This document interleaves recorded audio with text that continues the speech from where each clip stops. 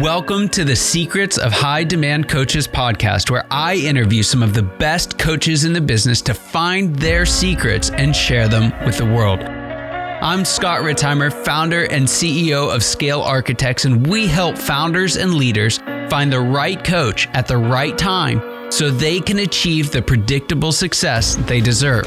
And a huge part of that is helping great coaches do great work that creates enormous demand for their services with way less effort.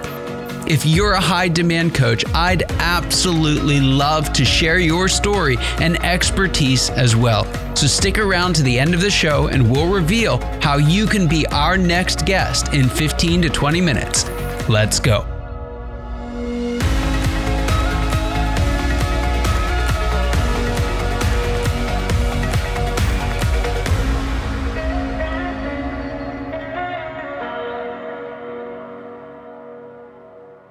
Hello, and welcome. Welcome once again to the Secrets of the High Demand Coach podcast. And I am here with an absolutely high demand coach, and that is Mr. Eric Cruz. Eric is passionate about helping companies achieve their growth goals, and he's guided over 100 organizations to increase and sustainable profitability while simultaneously optimizing their operations and instituting elevated quality of life for their leadership teams. There's so much in there to unpack, Eric, and I can't wait to explore just what each of those elements mean. But before we get there, first, just welcome to the show. And I'd love to just start with your story. How'd you get into coaching and why did you ultimately make the leap? Yeah, it's a great question. So I got into coaching. I'm a longtime member of a group called the Entrepreneurs Organization. I'm sure you've had a bunch of EOers associated with EOers. And I was the past president of the organization. I've been in that group for almost 17 years. So big shout out to EO if people want to get involved in something. And I had some regular businesses, some non-coaching businesses that I've owned for years. I've owned a lot of service businesses, and I still do own some regular service businesses. And the companies that I worked with were scaling nationally. So EO, after I was president, said, "Can you help out some companies that are under the sub $1 million mark to get them over the $1 million mark? Can you do that as a volunteer?" And I did that for years. Wow. I probably worked with 20, 25 CEOs as a volunteer. And then a couple of them said, "Can you help out more on a paid basis?" And I said, "Sure, I can take a few clients." And I started doing that maybe 10 years ago. And then I evolved and I became an EOS implementer, one of the first EOS implementers way back when in New England, 8 or 9 years ago. And I had no intention of growing a consulting business or coaching business, but I worked in the EOS world for years. EOS is a great system. And ultimately, we ended up leaving and founding our own consulting company because we were so focused on results.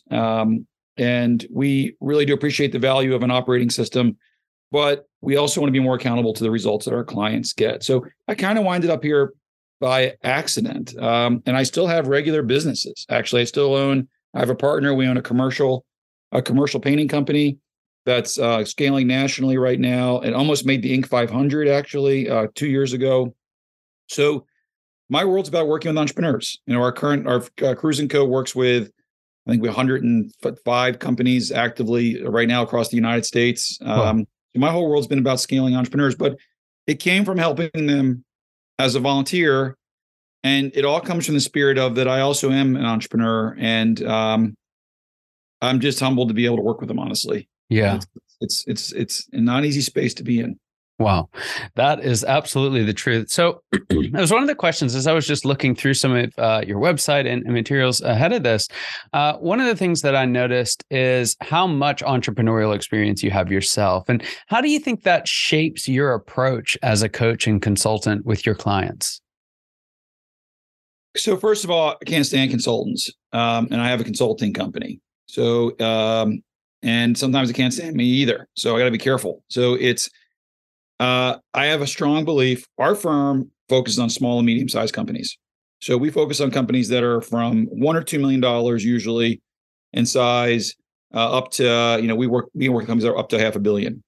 So, but we have focused, our goal is to provide consulting services, finance services, whatever they need for consulting to a market that typically cannot, they can't afford it. So, for us,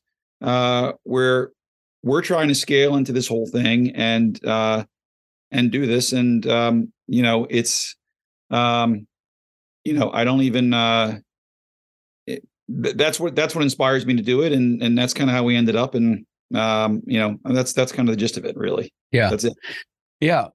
One of the main reasons I started this podcast is because I get to travel across the country. I get to work with lots of CEOs and teach folks around the world. And one of the things that I noticed is that so many of them have had a bad coaching or consulting experience. To the extent of I'd say, hey, how many of you have had a coach or consultant in the past? And somewhere around 9 out of 10 hands would go up in the circles that I'm in. I say, how many of you had a bad coaching consulting experience? And about 9 out of 10 of those had a bad experience with a coach or consultant. And so, I don't want that to rag on the coaching consulting industry. In fact, the reason I started the podcast was to say, hey, this is what great coaches look like. So tell me a little bit about, I would say what that means to you. It's like, I don't like consultants. I don't even like being one some days, but how do we overcome that? So you're getting around, some great questions here. So one, I am lucky, and I mean truly lucky. I just happen to be in the right place at the right time in a few different things. One, I have a great coach. So I was coached by somebody who was great for years. And so I learned about the format of coaching from somebody who's phenomenal at it. And I was one of his earlier clients. Two, I'm still an entrepreneur. So, and my companies are in the tens of millions of dollars. I've had 11,000 employees in the time I've been an entrepreneur. Wow. And I've been through it all. Extreme difficulties, extreme successes. And I think the reason that I don't like consultants is because they have a playbook. If they're good, hopefully they have a playbook. But you can end up in consulting if you're not good at what you're doing. And we got lucky. I was an EOS implementer, and all power to EOS. It's a great system. So if you're listening to using EOS, good for you. I know the scaling up people, so I know them quite well. I've been an EO forever. I own my own business. So I kind of built an operating system in our company that was that takes a lot of the operational strength from EOS, a lot of the strategy from scaling up, and then applies it to the knowledge that we have from actually running companies. Mm-hmm. And we have a core value of your business is our business. And so we catch ourselves, we call it quarterly meeting mindset. We try and get ourselves out of the mindset of we're in a room or even a conversation like this. And you're like, well, you want to say certain things. Like the answer is right people, right seats. And the answer is you want to do this. And I'm like, yeah. We lean into cliches too. Like I love cliches, but at some point we try and net it out to what would we actually do in this situation? Right. And when we apply that filter to it, it's usually a different answer. It's the playbook tells us this, and we have a huge elaborate system. We have an operating system that we help our clients with, and we rely on it. And we have we're kind of, we can be rigid on it, but we're only as rigid as we need to be realistic with the client we're talking to and their situation. So, I say consultants, although I work with a bunch of them and I am one, I think the only way you should do this job is if you care almost as much about your clients as you do, or really as much about your own clients as you do your own business. Yeah. And, and most consultants don't do that. And they charge a lot of money and build scalable models. I appreciate it. My whole business is about scalable models. But I think the scalable model for us is, what is this one client doing? Are they successful or not? Are we doing that 100 times? Yes. But we care about the one client and we watch all their metrics internally. So we judge our success based on revenue growth, profitability growth, and valuation. So we come up with the formulas for those things, and we have a consultant team of 11 people. If we don't think those numbers are going the right direction, we consider ourselves to be a failure. And we try and come up with whatever we need to do to help them succeed. Yeah. So, we're kind of like the anti-consultant in that way. And it's not easy. Our business proposition is not an easy one. But, we happen to be good at it. So I guess it works. Yeah. Fantastic. What would you say is some of the most important work you're doing with your clients right now? That's another great question. Important work. So, well, it goes back to a question you might ask me soon, which is around kind of what lessons people should be learning and things they should be doing. So, like I said, I do have a great coach. So we have tons and tons of things we focus on in a client's business. We focus on strategy, we focus on people, we focus on operations, we focus on finance. But the consultant's cheat sheet, in my opinion, or a coach's cheat sheet, is that 90% of the game is getting the right people in the right seats. So back to that cliche. So when we lean into it and we're overcomplicating things, I would say the most important thing we're trying to do, especially at the senior leadership level, if we're working, depending on the size of the firm, is we're trying to make sure they have the right people, the right seats, but not only the right people, the right seats, the right people, the right seats for where they are as an organization at that time. And that's a big thing. So people say, well, like that cliche from Jim Collins gets a lot of traction because it's great. But right people, right seats, it's more important. It's right people, right seats for where you are as a business at this very moment. And then we help them map out, this is what it looks like right now, Q1 2023. What should that look like in Q2 by Q2 2024? It should look like this. So we give people a vision for how people can accelerate their business, which is not easy to do. But we don't, our businesses are scaling, they're growing. So they get stuck a lot with these people. And they can't figure out a map to get to the next location. And I say, well, how long can this person make it in this role? Maybe another $2 million. Okay. Then we got to be careful we don't try and push it to $4 million because we're going to get over our skis there. Yeah. But that's probably the most important work that we do, I would say. Yeah, I just could not agree more with that concept, because where right people, right seats tends to drive me crazy is that we think of it in absolutes. This is a good person or a bad person. Bingo. This is the right person or the wrong person, and it creates really, really, lousy team dynamics and awkward conversations when it's growing, because it's like, well, if we said they were the right person back then, why is it that they're not the right person? Oh, because they're bad somehow, right? That tends to be one of the few tools we have left to explain it if we don't embrace this idea of when. So I love that you identified that. I want to dig in a little bit deeper because you're doing this a lot for clients, and it's a really, really powerful principle. What would you say are some of the patterns or principles that you use to help clients identify what's right for right now? This is probably not your first podcast, is it? I'm betting it's not. That's a great question. All right. So that's a hard question. Don't you have anything else easier, like bursting over and having me in my lifetime or something? All right. So one, you got to figure out. So that's a big question. And I'm going to give you the micro version, in our opinion. One, you got to figure out what kind of business this actually is. Like, so how does this business actually scale? Is it a business that scales through hiring reps to sell this product? Is it an organic business? Is it a referral business? Like, what's the engine that makes this business grow?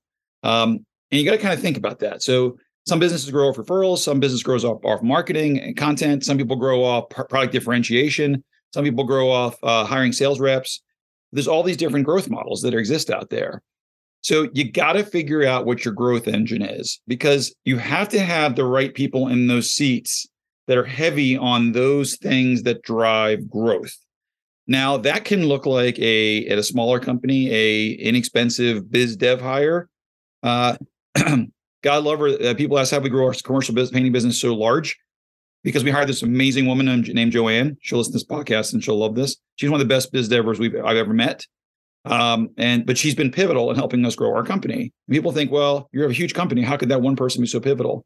Because our growth engine, because she accelerated our growth engine, and she was the right hire we needed at that time.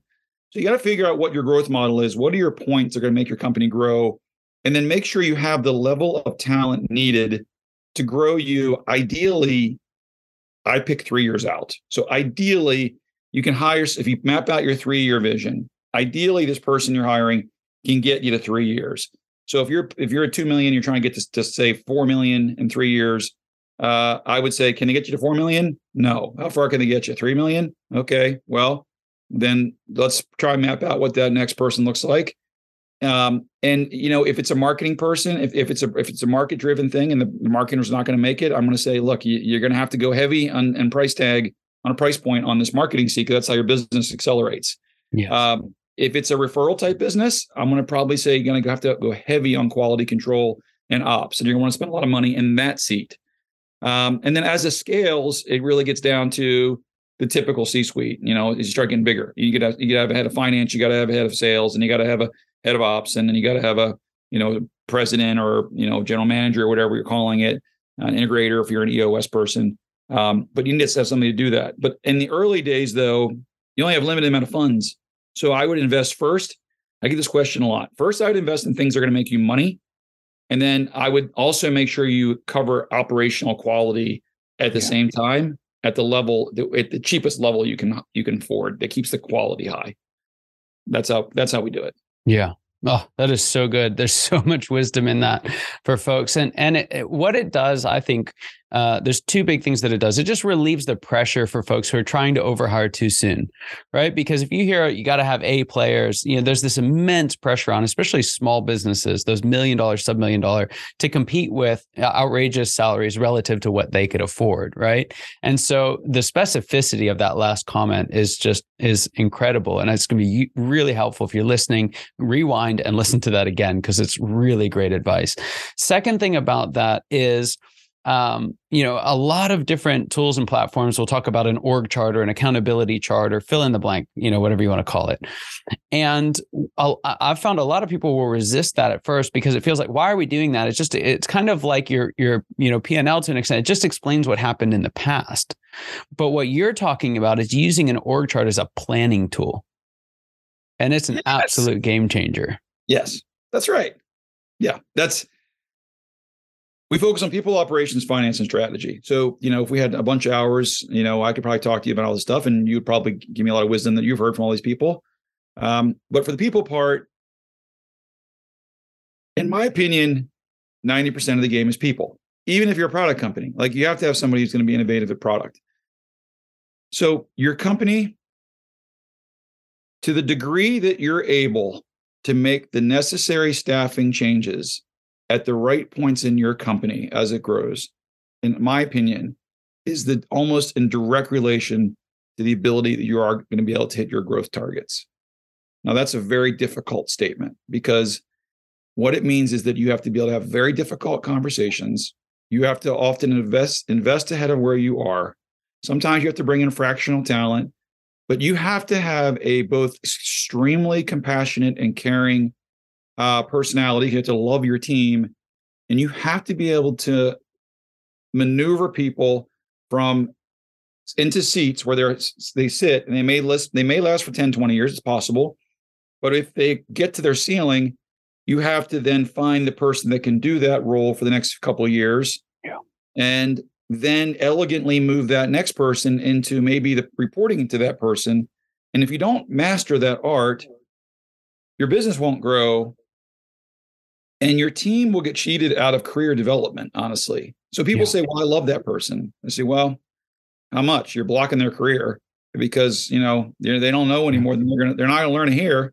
And so when you find amazing talent as you grow, the people that initially resisted it always say the same thing, which is, I'm so thankful you hired that person.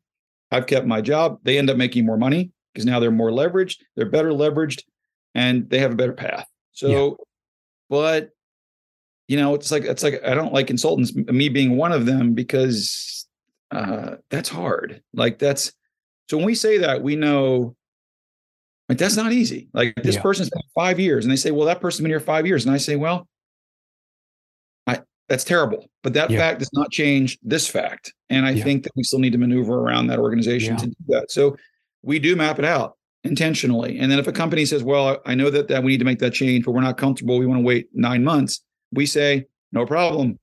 9 months is better than never. So then we map that out and we get agreement on that. And sometimes it helps people to say, I got to prepare the company for that move. How about I do it in 9 months? Great. Yeah. Let's put it in the map for 9 months out.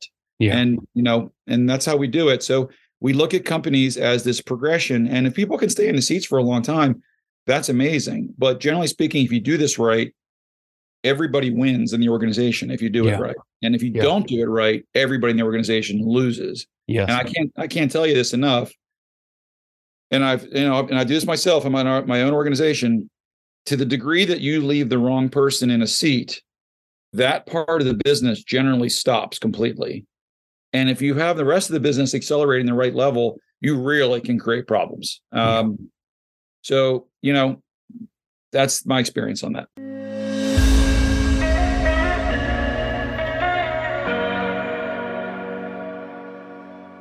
Hi there, this is Scott Retirement. For over a decade as an entrepreneur, I thought coaching didn't work. I'd had some bad experiences with the wrong coaches, and all that left me feeling like I had to figure it all out on my own.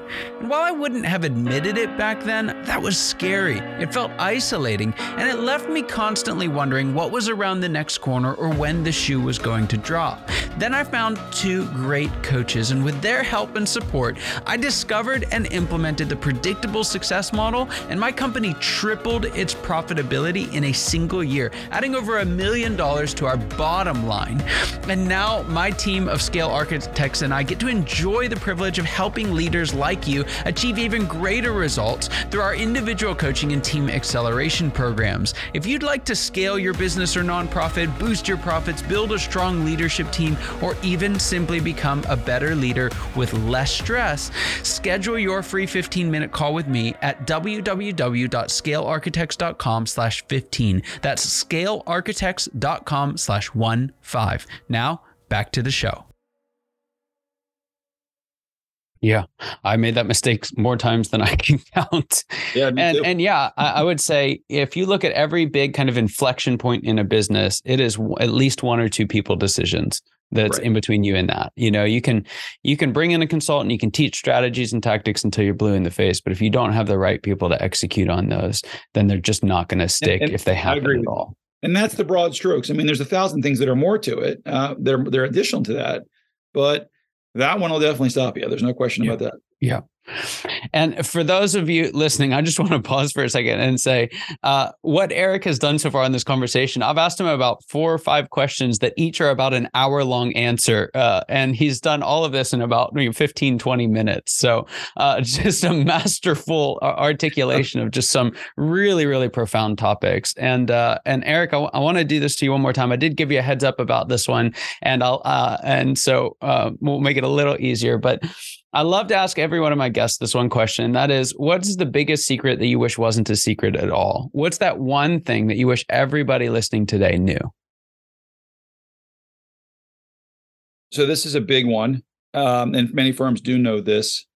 I want to be careful how I say this. This is also a reflection on me, because I have done what I'm about to say, in my opinion, is a big secret. I did not likely even get right until maybe I'm 52, probably when I was late 30s to 40s. And I have no regrets in my life around anything. But the one thing I would say I wish I'd done more of my entire career is being more strategic about things. Now, here's what I mean by that. So you can work with operating systems to focus on operations, and you can be an EO, or Vistage, whatever group you're in. And a lot of stuff is about operations. It's about how do you run a better business, right? People, right seats is operations, really.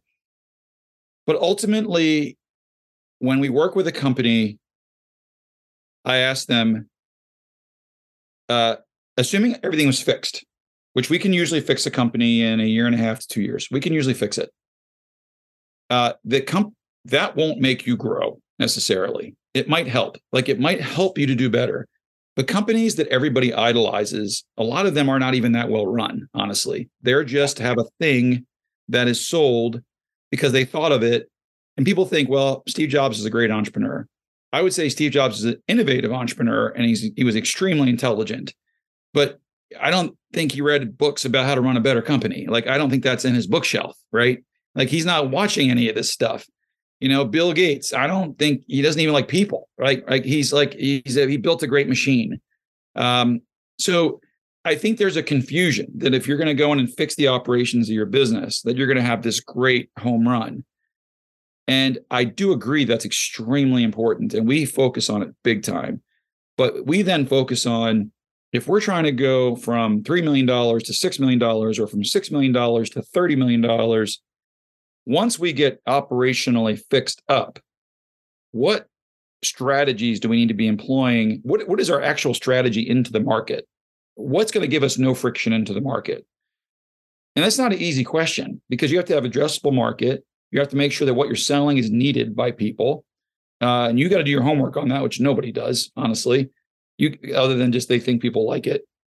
You have to really ask yourself, am I innovating something here? Am I innovating something? In which case, you better be good at innovation if that's what you're good at. Or do I have a commodity here? In which case, you better be able to do it faster, stronger, and cheaper. Do it faster, cheaper, and easier to use. Like you have to be. So you got to figure out what your scaling proposition is. And you got to figure out what differentiates you. Because it's not enough to say, I'm just going to get it done. And I spent a long time in my life just saying, I'm going to figure it out. I'm going to die trying. And I wish I had taken like 10 or 15 of those years and just said, wait a second, before I die trying, should I even be doing this in the first place? Yeah. And I think a lot of entrepreneurs are like tenacity, never quit. And in our company, I say, look, never quit unless it's stupid to be doing what you're doing, in which case quit.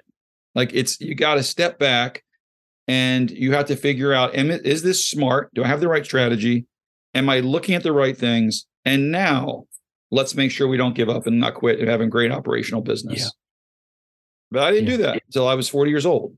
So, I would have changed. I would have done things differently. I probably would have picked different spaces to be in. I would have played in different markets. I would have looked at value prop a lot differently.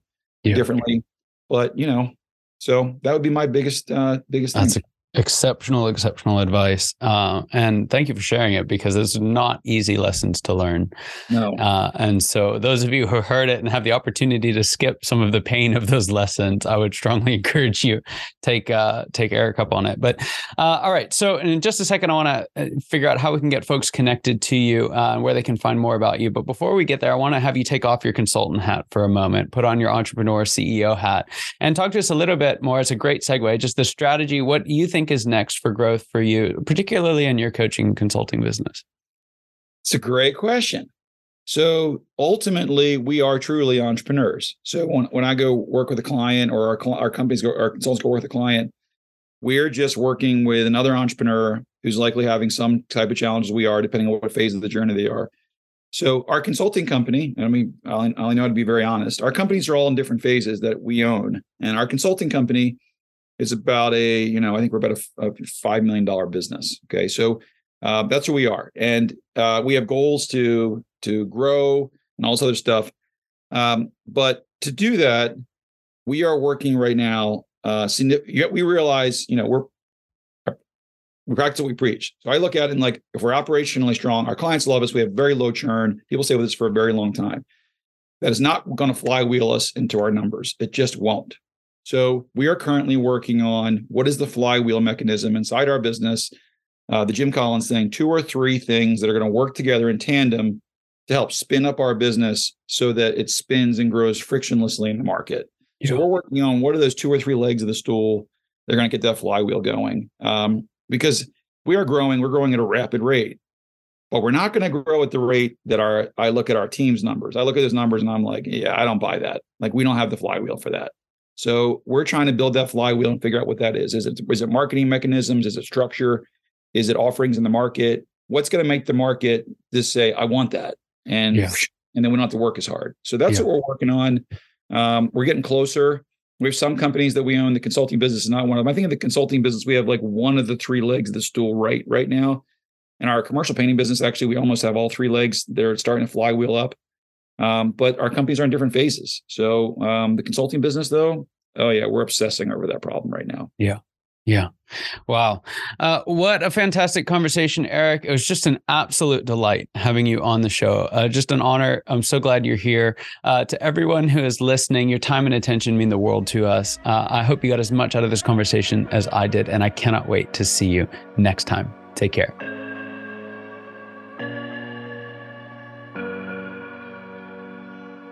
Scott Ritzheimer here. Thank you so much for listening to the Secrets of High Demand Coaches podcast. If you are a successful coach, consultant, or advisor who's built a strong book of business and would like to be on the program, please visit go.scalearchitects.com. And if you got something out of this interview, would you share this episode on social media and just do a quick screenshot with your phone and text it to a friend or post it on the socials? If you know someone who'd be a great guest, you can tag them on social media to let them know about the show. And make sure you include the hashtag High Demand Coaching. I love seeing your posts. I love seeing your guest suggestions. Thank you so much.